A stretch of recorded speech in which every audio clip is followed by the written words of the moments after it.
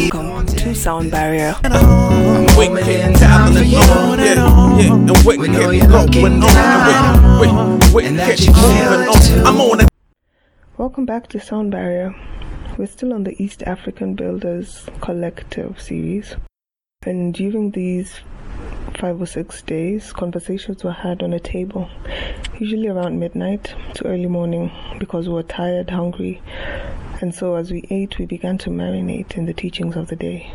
New revelations and insight.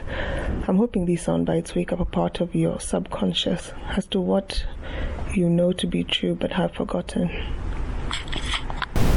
To the nappy conversation, I think that these we call them conversations because this is how we started. We are a village raised on conversations. And until we are willing to come back in a centralized space and bring these powerful words in the middle, it will be always hard for you to look in the mirror and see yourself, regardless of this beauty that you see, that you call beauty in turn, because you've been conditioned to look at that as beauty.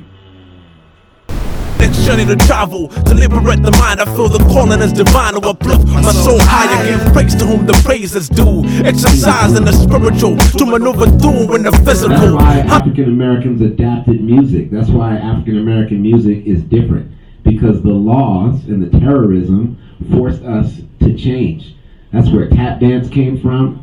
That's where rapping came from. All of that was us responding to the hate that we were receiving because we were loving ourselves. Y'all understand what I mean? We were trying to remember. If you can think that a dance that you learned from your elders came from their elders, and their elders learned it from their elders, and their elders learned it from their elders. Y'all with me? And then we're taken to North America, and we're trying to remember our past. And the people who are enslaving us don't want us to remember. So we go out and we dance. When we get a chance, we dance. And we're dancing that dance that my grandmother taught me. And they're like, nah, that's illegal. I'll cut your feet off if you dance like that again. What's in a name? Imagine if instead of your name, people started calling you worthless, or even yet refused you to be yourself entirely, stripped you, and then gave you a new identity by force. There are generations of African Americans in the West without their African names. Names like Davidson, Johnson. These are names that were shared by slaves working on the same property, a master's name. But we don't see that. We imagine they bowl in like we see in music videos, or live in the projects, or, high on drugs, or selling them at least. Or they're all shenanery and whatever, and not eloquent. Right? Party and bullshit. Yeah. The other part of that is that, and I was explaining earlier in our session that it was 400 years of us being experimented on. All kinds of different strategies to oppress people, to change the way they look, to change how they value themselves, to change what they know, to change what they call themselves, who they think they are. They tried all. We were the research and development program for colonialism. Yeah. That's what American slavery was. That's what slavery in the Western Hemisphere was. It was like practice for the game. Y'all understand what I mean? And then in the 1860s, they abolished slavery. And ironically, 20 years later was the Berlin Conference. And ironically, 10 years after that, they were in Uganda with machine guns and religion and all kinds of strategies that they already used. They already knew they were going to work. Before they even saw you, they knew they were going to work because they worked on us. Everything that they brought here, they already did to us. Word. Even the way we imagined was taken from us. And most of the innovations that we came up with were because it was too hard. We were working too hard. It was hard to work in the dark, so somebody had to invent a light bulb. And a black person did that. Like we got tired of having bad food, somebody invented a refrigerator. A black person did that.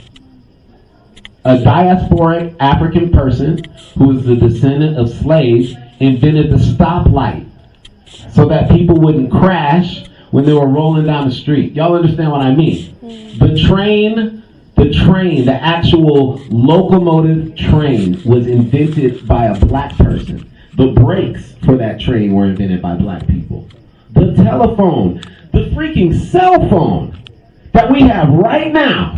Most of y'all have a cell phone, right? Yeah. That was invented by a diasporic African person. That's deep. That's like innovation. Mm-hmm. Yeah? We should know that. We should even know the name of that person. Like, we should know all those names. Mm-hmm. And all those innovations should be here. Right? Mm-hmm. Like paved streets invented by diasporic Africans. How come there's no paved streets? Where's the pavement? That's like the other level of black beauty is like self-determination.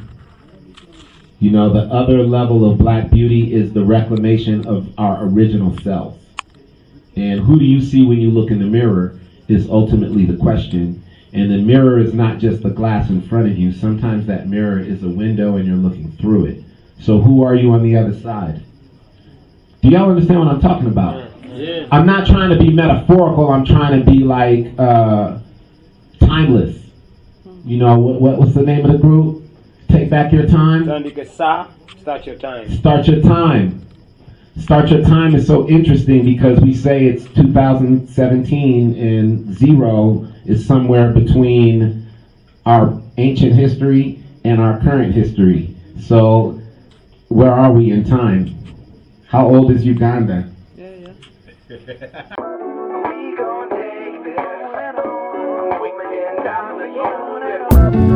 gon' take this we can tell it on, and we can going on, we can keep moving on. I'm on it. A quote says, "It's easier to build a child than to fix a broken man." Now, I hope you will come back and listen again, because every time I listen, I get new light, new strength.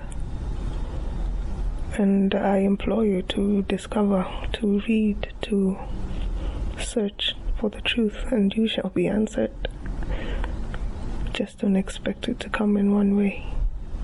I'm saying that if you have the icon of black beauty in America is Beyonce.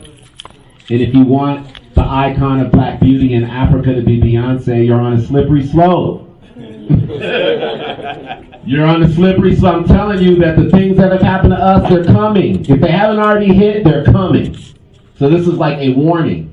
And for the innovators of this great place here, like, you know, innovation is a lot about the future, but it's also about the past. It's about remembering what worked and finding strategies and ways to make that more efficient, more effective, more impactful for the future. Yeah?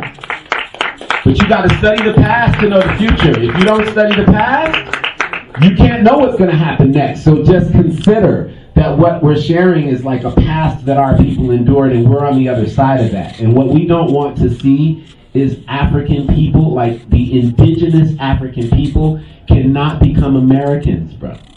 Yeah. Tell them.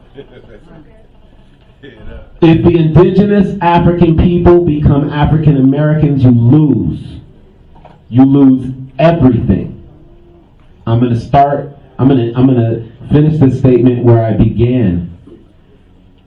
When we were taken to the Americas, we were robbed of our names, our language, our culture, our religion, our folk ways, our mores, our values, the way we communicate with one another. Even the way we imagine was robbed from us. How much do you know? Now, it's not all lost. I'm not trying to show you the hurt. I also want to remind you of your victory.